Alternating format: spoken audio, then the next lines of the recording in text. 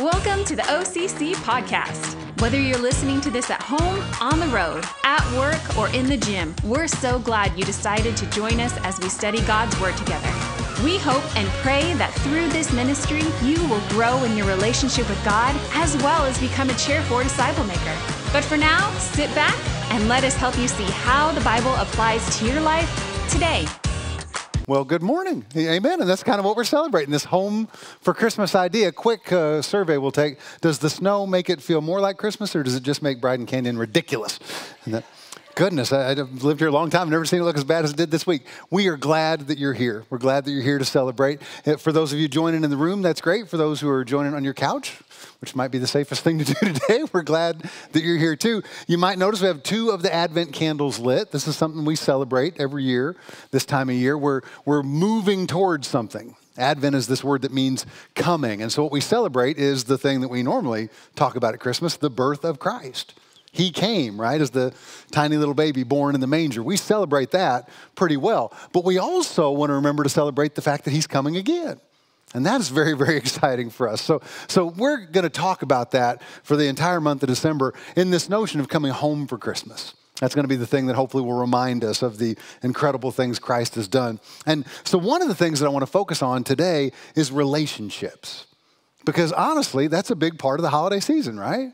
We're going to have parties, we're going to have dinners, we're going to have Christmas concerts to go to. There's all these gatherings that involves other people. And as we have these gatherings, there's a very real possibility that when we sit down to dinner and we look around the people, some of those folks are going to be kind of strange, right? And we can be honest and say it. Don't look around where you're sitting because they might be sitting right next to you. But they're difficult people, right? And we got to figure out how to maintain a relationship with them. I mentioned it in the Midpoint podcast this week. Sometimes relationships are kind of augmented, how great they are and how tough they are at the holidays.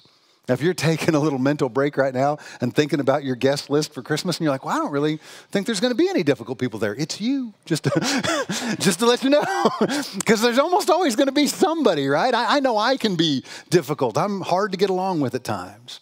People are tricky. Of all the things God created, people are by far the hardest, right? He made all the stuff in 6 days. It was easy. He took a nap. It was fantastic. People he's been working on ever since. That's just how hard we are. We are what necessitates a need for the scripture like we see in Luke chapter 6, verse 32 and 33, where Jesus says this, if you love those who love you, big deal. I'm paraphrasing, right? What benefit is that to you? For even sinners love those who love them. And if you do good to those who do good to you, what benefit is that to you? For even sinners do the same. Now that scripture is super challenging to me, and I hope we read that in light of that's a challenge for all of us, but that's not the most challenging part of this passage even. That occurs in verse 35. Jesus says this, but love your enemies. That's easy, right? And do good and lend, expecting nothing in return, and your reward will be great. And you will be sons of the Most High, for he is kind to the ungrateful and the evil. Ouch. That easy? As we celebrate the fact that Joseph went home for Christmas in this biblical Christmas story, as we think about what that means for us practically, as we celebrate the holidays with all these people, how are we going to apply these verses, these challenges to the folks who are part of our friends and family group? How can we be Jesus to these difficult people we have relationship with? Text says we're supposed to do good to them. We're supposed to lend to them, expecting nothing in return. What's that going to look like for us? So to help us figure out how to apply this, I want to look today at some difficult people who are part of the biblical Christmas story. And then I want to talk about how we're supposed to address those people, specifically what kind of gifts we can give them, the difficult people in our lives, if we really want to work on loving people correctly, if we really want to invest in relationships. Now, I'm assuming this is going to apply to you. Maybe it won't. If when you gather for Christmas, there won't be any difficult people around, going to be nobody at your table who's opinionated about their politics or their religion or their take on science, and they're sure you're wrong and they're right. If nobody sarcastic is going to show up, nobody throws out those pointed barbs, those veiled insults, nobody drinks too much or brags too much, everybody's happy with their job, with all the decisions they made, all the decisions their kids have made, profession, lifestyle choices, parenting choices, no relational difficulties. If there's no pressure in any way, you can take a nap. This will not apply to you. Nobody naps during the 9 o'clock service. I'm going to tell you this. But the reality is we're difficult. Some people seem to thrive on causing confrontation. It's like they're looking for things to argue about. You hear the story about the couple, they're married, a sweet, sweet couple, Pete and Jane. Pete and Jane were married and they hosted a big dinner party and had lots of their friends come. And while they were there, it started to weather. And I say it started to weather because they argued about what it was doing. Jane went over to the window and she looked out and said, "Oh, it looks like rain." Pete went out and he looked over the window and he said, "No, it looks like sleet." So Jane thought rain and Pete thought sleet. Now they're arguing over what the weather's doing. Thankfully, they had a friend there. They invited a guy, and he was a Norwegian friend of theirs, a Norseman, big barrel-chested, red beard guy, and his name was Rudolph. And they called Rudolph over, and they said, "Rudolph, tell me what it's doing outside." And Rudolph looked outside, and he goes, "It's raining." Jane's like, "I win." And Pete's like, "No." Now he wants to argue with Rudolph. So he goes over there, and he's going to get up in this big guy's face, and Jane pulls him back, said, honey, come on. You don't want to argue with an expert." Pete goes, "An expert? What are you talking about?" She goes, "Rudolph the red-nosed reindeer."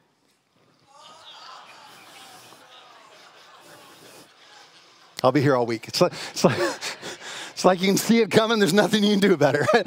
Sometimes we like to argue. Be honest, sometimes we create tension. People can be difficult. I can be difficult. Ask my wife. Actually, please don't ask my wife because she'll tell you the truth. Sometimes we're not easy to love. And yet God's word says we're supposed to do what? Love our enemies. Do good to others. I'm just saying there's going to be a very good chance that we're going to get to practice this Christmas. So if you grabbed an outline on your way in, look at that. We're going to try and answer this question. Who should we be looking out for? Who are the people God is putting in our path to practice with? Who are the people we're going to get to bless with some amazing gifts this year? Number one on my list, almost every year I think about this, it's disappointed people. And I always think of my dad in this category. My dad was a guy who didn't seem to enjoy life and he didn't enjoy Christmas. And he would say out loud, well, my life just didn't turn out the way I wanted. And he would say this often, I never seemed to catch a break. He kind of seemed perpetually disappointed. So we'd invite him to our Christmas Eve gathering, we'd invite him to our Christmas gathering, and he didn't seem to have a good time. He just struggled with disappointment. He kind of carried this heaviness around with him like Eeyore from Winnie the Pooh. And when you have somebody like that at your holiday gathering, it becomes kind of contagious. They bring everybody else down. There's a couple in the Christmas story, and they play a big role, and they struggle with this disappointment. Now, their disappointment was centered around the fact that they could not have a baby. They desperately wanted to have a baby, but they were infertile. There's a stigma that accompanies that, honestly, still today. But back in Jesus' day, it was much worse, right? Because back in Jesus' day, if you couldn't conceive, the notion was not just that there's something wrong with you, which is what we try and lay on people today, and I wish we wouldn't do that. I pray we wouldn't, because there's nothing helpful about that. But in ancient times, there was this idea somehow, if you couldn't conceive, you had displeased God. If you have your Bible with you, you can follow along, Luke chapter 1. If not, we'll have it on the screens. But this is right before the story we looked at last week, if you remember. In Luke chapter 2, we saw Joseph coming to be with Mary. She was carrying the baby Jesus. Here in Luke 1, we're introduced to a couple named Zechariah and Elizabeth. And here's what we know about them. You might remember this. They were really old. They were old people who were trying hard to serve God. Zechariah was a priest at the temple, but they couldn't have children. So they fretted about it. They prayed about it. They'd done everything they thought they could do. But by the time we meet them, I think they'd become disappointed people. Now, here's how we know this in context. Because in this text, something amazing happens, okay? It's a miracle. An angel shows up and gives Zechariah some incredible news. Luke 1, starting in verse 13. Angel says to Zechariah, "Do not be afraid, for your prayer has been heard, and your wife, Elizabeth, will bear you a son. You shall call his name John, and you will have joy and gladness, and many will rejoice at his birth." Now, if we're tracking, we know they're going to become the parents of who? John the Baptist has a huge role. He comes to prepare the way for Jesus. But here's where I think we can tell Zechariah was a disappointed person. How do we know? Because he didn't believe the angel. He didn't do any of the things the angel told him. He didn't have joy and gladness. Instead, he actually questions the angel in verse 18. He goes, yeah, how can I be sure about that? Because he displays this amazing lack of faith, he winds up being mute for the entire period of Elizabeth's pregnancy, which might have been a gift for her. You don't know. But a little blessing for her at Christmas. But he bears the consequences for his lack of faith. In my mind, I see Zechariah and Elizabeth as disappointed people. They'd been praying and they didn't get the answer when they wanted the answer, right? It's like we mentioned a few weeks ago. Sometimes the answer to prayer is slow down. And they didn't like that answer. Do we think we're going to run into any disappointed people this Christmas? What are we going to do? Ignore them? If we don't address their disappointment, if we don't give them some gifts that point them to Jesus, do you think their disappointment's going to impact everybody at your gathering? I bet it will. How do we respond to them? How do we show that we want to develop relationship with them? We're going to look at some gifts we can give them in a minute. First, let's consider some other difficult people that we might encounter. I wish I didn't have to include this next one on your outline. This is unsafe people. We live in a world where there are unsafe people. Long before the trial, the things that are going on in Moscow right now, we've done this for years here at OCC. We have a security team to try and help us in this area if we have to address situations. Sometimes we have to show tough love to people in order to keep everyone safe at the services, and that's reasonable, right? So if you sit down to your Christmas dinner and there's an unsafe person there, what are we going to do? How are we going to love that person well and balance that with keeping our family safe? Now, for some of us, that may involve just getting up and leaving the family gathering. That's tough, but that's a reality, right? As unpleasant as that sounds, we would make a decision like that to keep the people we love safe, wouldn't we? Well, there's somebody unsafe in the Bible, and I don't know what kind of difficult situations we're dealing with this year. It'd be hard to imagine anyone more unsafe than King Herod. He's a big part of the Christmas story. He referred to himself as Herod the Great. And there's just a sign for you if you're wondering if somebody is unsafe at your Christmas dinner and they introduce themselves as Dave the Great, maybe you should eat at Mandarin Pine for Christmas. That's an unsafe person, right? We know that, right? Herod, in this story, decided he doesn't want there to ever be another king. He knows about all the Old Testament prophecies. There's going to be a baby born in Bethlehem, become the ruler of Israel. So you remember what he does? He decides to have all the babies born in Bethlehem over this certain period of time killed. This is an unsafe guy. Now, how did Joseph and Mary deal with this situation? This is what we see in Matthew chapter 2 and verse 13. Now, when they had departed, behold, an angel of the Lord appeared to Joseph in a dream, said, "Rise, take the child and his mother and flee to Egypt and remain there until I tell you." Why? For Herod is about to search for the child to destroy him. That's a hard command, right? But sometimes the best option in dealing with unsafe people is just literally to remove ourselves.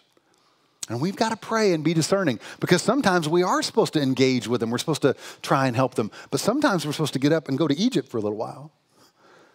This Christmas, we may encounter some disappointed people. We may encounter some unsafe people at our holiday gatherings. Who else might show up? I can almost guarantee you this one. We're going to run into some stressed out people. The holidays make this worse. We run into this all the time. We don't have to wait for the holidays. It just seems to exacerbate it. And I would say two of the most stressed out people we're ever going to see are a couple of heroes in the Christmas story. It's Mary and Joseph. I don't know if we think of them that way. We always think of the manger scene and it's so serene and the little baby in the trough and everybody looks so happy. That's not the whole story, right? There's a lot more to that. Starts a little earlier. We've got this in Matthew chapter 1, verse 18. A very young girl, she's probably 13 or 14 years old, gets engaged to this rugged, handsome carpenter named Joseph. Here's how their story starts. Now, the birth of Jesus Christ took place in this way. When his mother, Mary, had been betrothed to Joseph, and remember, this is the first stage of marriage in the Jewish culture. This is kind of like a step beyond being engaged, but a step under being married. But it's still a legal arrangement, so if you want to break it off, that has to be legal as well. That's where they are. They're betrothed. It says before they came together, before they would have been married, before they would have been husband and wife, before there was any physical intimacy, Mary was found to be with child from the Holy Spirit. Say, what? Does that happen a lot? No. Verse 19, and her husband Joseph, being a just man and unwilling to put her to shame, resolved to divorce her quietly. Do we think of that as part of the Christmas story? Can we put ourselves in that situation? This young girl finds out she's pregnant when she's never been physically intimate. And she learns the child actually comes from the Holy Spirit. And now she's got to go tell Joseph. And so they go meet up at Hot Shots that next day. And she's like, well, how was your day at work? You built anything fun? Oh, by the way, I'm pregnant. And it's from the Holy Spirit. And he says, I want a divorce, right? Can we imagine that conversation? I'm making light of it, but that's a tough conversation. He would be hurting. She would be hurting because she hurt him. She's telling the truth. He can't possibly believe her, but he's a stand-up guy. He knows the situation. He knows what people are going to think about Mary, so he wants to divorce her secretly.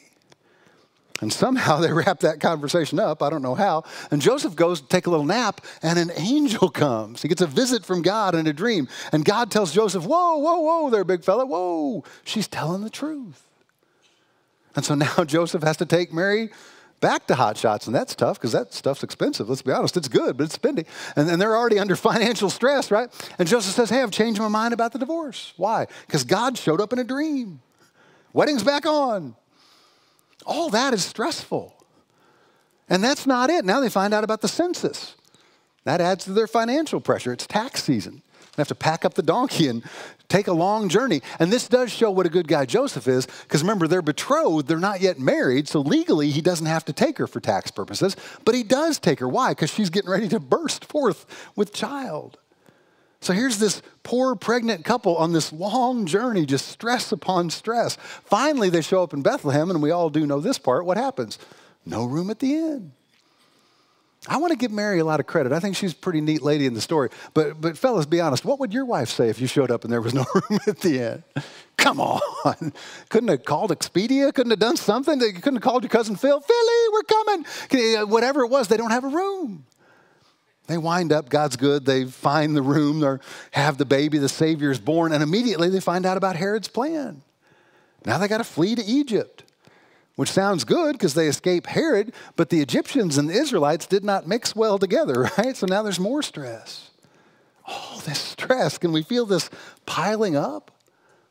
Stress of the baby scandal, pregnant, not married, Joseph raising this baby that isn't his, financial pressure, somebody's trying to kill your baby. You're going to go live in a foreign country, you got to find work.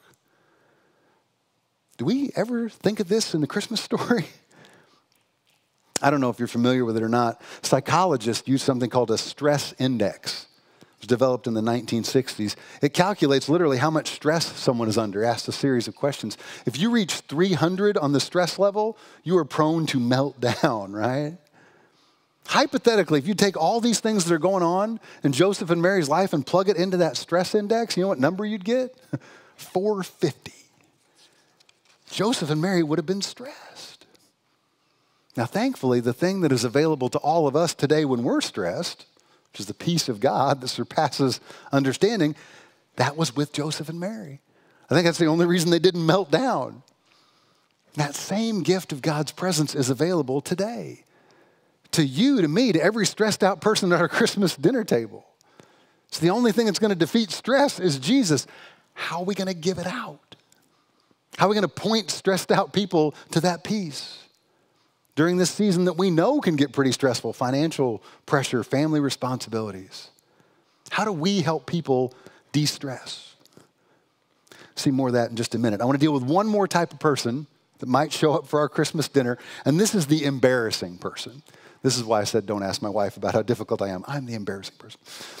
Does this person ever show up at your house? We've already covered a little bit of this. Last week we talked about the shepherds, right?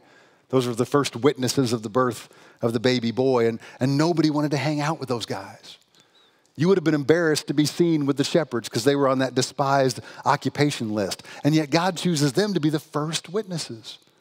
They're supposed to go out and spread this news of what God had done, what they'd seen. So let's not write off the people who embarrass us. God may be planning on using them in an incredible way, in a way we can't comprehend on this planet. But I want to focus on one other character from the Bible in this story, and he's an embarrassing guy named Simeon, okay? Christmas dinner, we might have a Simeon show up in our house. This is the man, this could be the woman, who just lacks tact. They'll just say anything. They'll just blurt stuff out. Now everybody feels awkward and uncomfortable and embarrassed. How do we love that kind of person well? How do we love them in the way Jesus loves us? We meet Simeon in the story. He's this old guy who's at the temple when Mary and Joseph go and they're going to present the baby Jesus to the Lord. They go to do all these ceremonial things they need to do. And literally kind of out of nowhere, Simeon jumps in. He swoops in. He steals the baby out of Mary's arms. He praises the Lord that he gets to hold the Messiah. That's pretty cool. But then he turns his attention to Mary, and he drops some truth on her. This is Luke chapter 2, starting in verse 34. Simeon blessed them, and he said to Mary, his mother, "Behold, this child is appointed for the fall and rising of many in Israel, and for a sign that is opposed.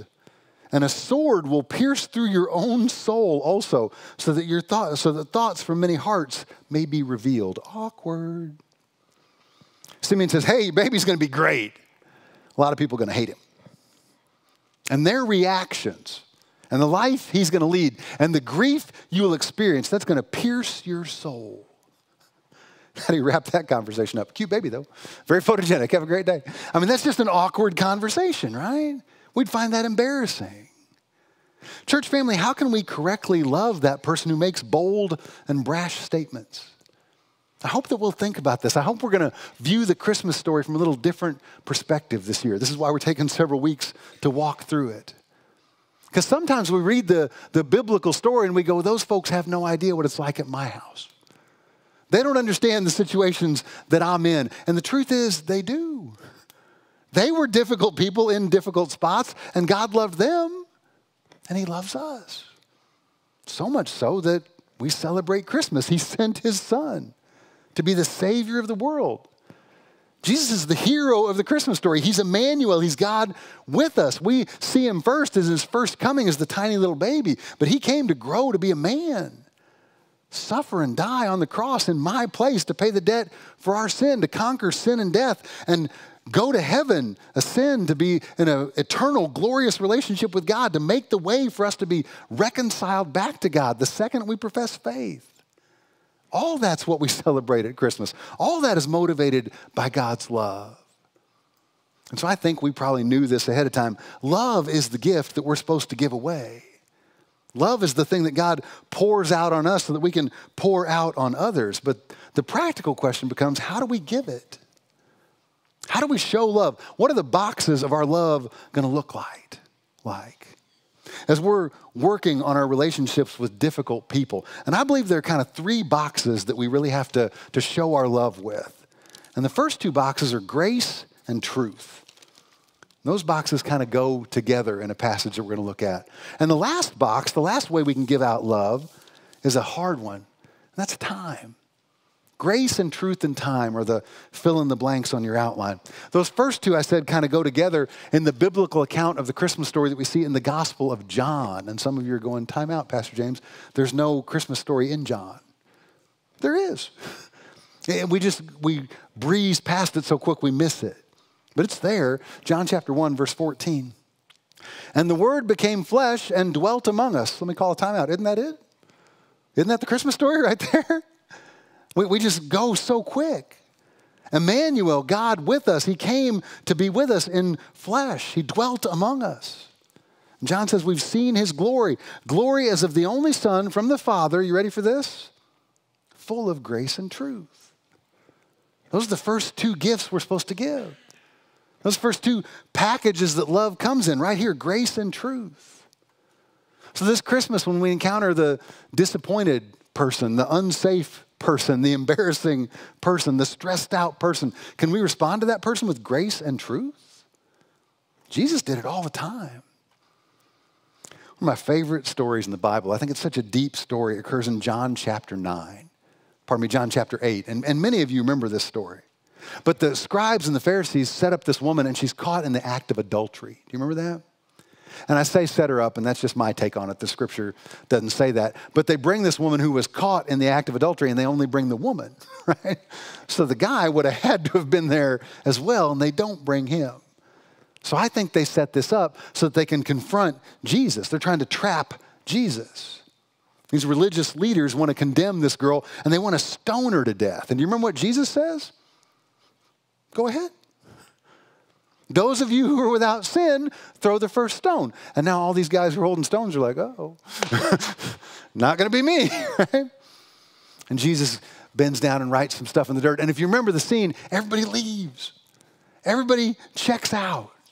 And this is where I love, because honestly, this leaves only Jesus and this woman caught in adultery. And Jesus now explains grace and truth to her.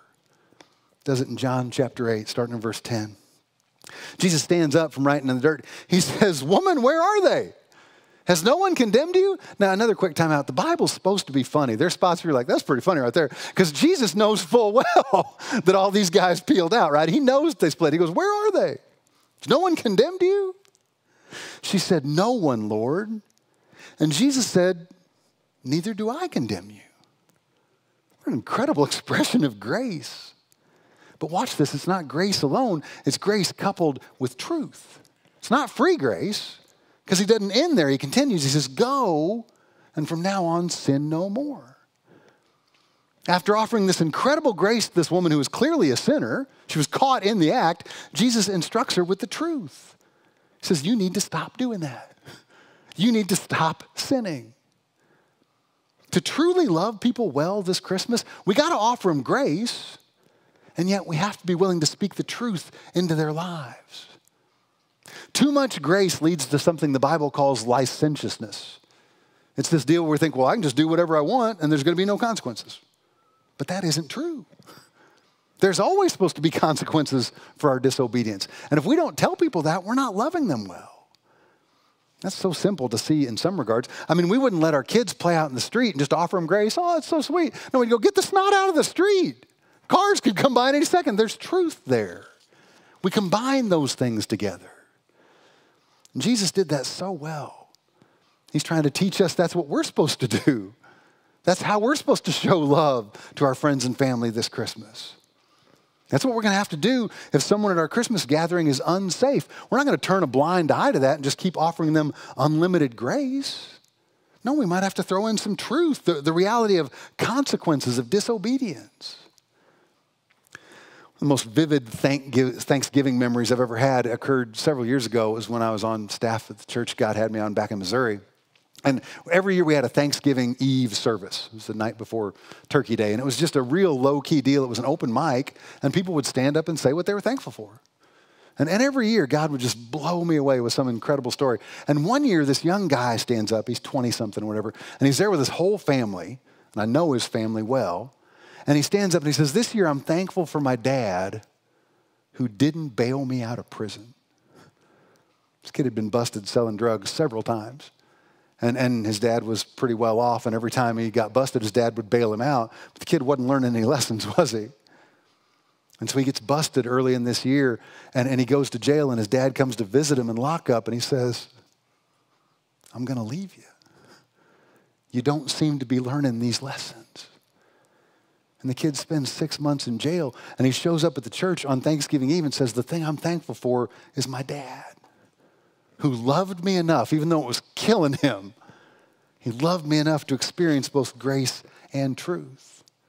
It's one of the most powerful things I've ever seen. Those are amazing gifts that we can give away this Christmas. One last gift that we can give to the difficult people in our lives. And I believe it kind of combines with the other gifts, but I'm going to tell you, this is a tough one to give. It's time. Do we lack patience sometimes in dealing with difficult people? People aren't a burrito that you can throw in the microwave and hit a minute and it's done, right? It doesn't work that way. Long term, that's not the deal. When we're offering grace and truth as gifts from God, can we hold off on getting so impatient? Can we hold off on being so frustrated with our family and our friends? I'm telling you, this is a hard gift to give away, but it's an amazing gift. Maybe someone at our dinner table needs just a little more time. Not forever, right? Not a world without consequences, just a little more time. Jesus shares an amazing parable. It's about a barren fig tree. It's from Luke chapter 13, starting in verse 6. It says, "A man had a fig tree planted in his vineyard, and he came seeking fruit on it. He found none. And so he said to the vine dresser, 'Look, for 3 years now I've come seeking fruit on this fig tree, and I find none. Cut it down. Why should it use up the ground?' Verse 8, and the vine dresser answered him, 'Sir, let it alone this year also, until I dig around it and put on manure, put on fertilizer. Then if it should bear fruit next year, well and good. But if not, you can cut it down.'" Now, if you remember, we preached through the Gospel of Luke for a couple years, and you could go back online and listen to that whole sermon if you want to. But this is a parable about grace and truth and time. If you remember in this parable, God is both the owner of the vineyard and the keeper of the vineyard. And so this is God balancing these gifts, grace and truth, with just a little bit more time.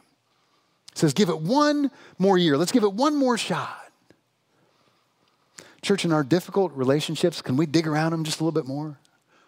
Can we add just a little bit more fertilizer and see if that person will grow? See if they'll bear fruit in the near future before we rush to judgment, before we want to throw them away? We do that so quickly. I know that I'm guilty of that. We'll look at somebody and we'll go, well, do you know what they've done? That person doesn't deserve grace. Neither do I. Neither do you. And yet God pours it out. Grace is God's undeserved favor poured out on us. Grace is getting what we don't deserve because of God's love. Mercy is not getting what we do deserve. That's a different thing. Grace is getting what we don't deserve. In this parable, God's still at work on that tree, just like he's at work on me, just like he's at work on you. This year, as we're giving away the gift of love through spreading grace and truth, can we resist that urge to take people to God and say, here, God, throw them in the microwave. Cook them a little bit. Fix them. Isn't that what we say? We want God to fix people.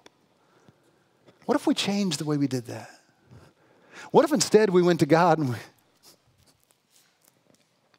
said, God, here's my heart. Fix this.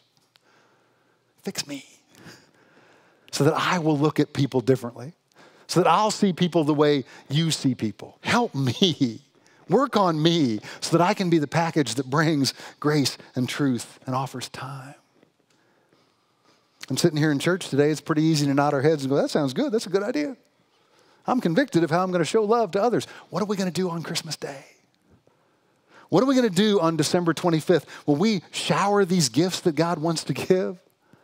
When we box up God's love in the form of grace and truth and time and give those to the difficult people in our lives? I'm convinced the only possible chance I have of doing that well for God's glory is to just let him love me. Let him fix my heart. Let him fill me with his love. And then I'll go out and pour that love on others. I want to close with an amazing passage from the book of Isaiah. This is God talking to the people he loves. This is God talking to Israel. In the same way, I imagine that he talks to us, the people he created and loves. And in the context here, the folks are having a very difficult time. There's a lot of stress, not a lot of peace. They're in that spot, honestly, that we sometimes find ourselves in where we're doubting God's love. Don't raise your hands, but if this has happened to you, we get to that spot and we go, where'd you go, God? Where are you? And then we ask that companion question, why don't you love me? This is actually what they say in Scripture, Isaiah 49, verse 14. But Zion said, and remember, Zion is a neat word in Scripture. It starts out meaning just Jerusalem, but then it grows in context. It becomes to refer to all of God's people, and then honestly, all of God's people and the land they occupy. So this is a big, big group. God's people say, the Lord has forsaken me. My Lord has forgotten me. Ever felt that? Be honest. And God responds, and this is so beautiful. Isaiah 49, verses 15 and 16. God asks, can a woman forget her nursing child? That she would have no compassion on the son of her womb? And that paints a picture for us and we go, no way a mom does that. But we know it happens, right? We're fallen people. We live in a fallen world. We've heard horrible stories. We know it can happen. God knows it too. It says, even these may forget. How sad is that? Yet I will not forget you. I will not forget you. Behold, I have engraved you on the palms of my hands. Your walls are continually before me. Think about that this Christmas. We celebrate Advent. Jesus is coming as the baby born in the manger. He's the Savior of the world. He's God with us. And to prove it, to prove that he's with us, he lived on this earth surrounded by who? Unsafe people. Disappointed people, stressed out people, embarrassing people. And he just poured out grace and truth and time on them for us to see, for us to learn. Why? So we can do it. so we can go out and be Christ's hands and feet. That's our application this Christmas.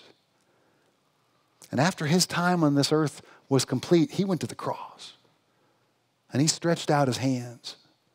And what was tattooed there on the palms of his hands, what was engraved? My name. Your name. Every person who has ever professed faith, our names are engraved on the palms of his hands. That's how much he loves us. He will never leave us or forsake us. Let's be honest, that's saying something, because we're difficult people. Church, this would be an amazing Christmas if we would just think right now, start praying right now about that difficult person that God has already put on our hearts today. And we're going to make this commitment to bring our difficult hearts to God and say, God, would you change me so that I can shower love and grace and truth and time out on that person, so I can invest in that person? That'd be a heck of a Christmas, wouldn't it? God bless you guys. I sure do love you. Let's pray. Daddy, a huge challenge for us to see people the way you see them. We want our Christmas memories to be special, and sometimes we gather together as families, and we just scratch the surface of what we're supposed to be doing and investing in relationships and loving the way that you want us to love and being willing to love our enemies, to pray for those who persecute us, to offer grace and truth and time to people who desperately need it. The reality is we desperately need it, Lord. So will we start by coming to you and offering you our heart and saying, God, I'm not kidding. Fix this. Fix me. So I'll draw closer to you. So I'll love the way you desire for me to. So you will get all the glory at our Christmas gathering. God, we love you and we praise you. We ask all that in Jesus' name. Amen. Thanks so much for listening. If you would like to give to our ministry, please check out our website at lewistonocc.org. And don't forget to like, follow, and subscribe to this podcast, as well as our YouTube channel. You can also follow us on Facebook and Instagram, so you're always up to date with what's going on here at Orchards Community Church. Take care, and God bless.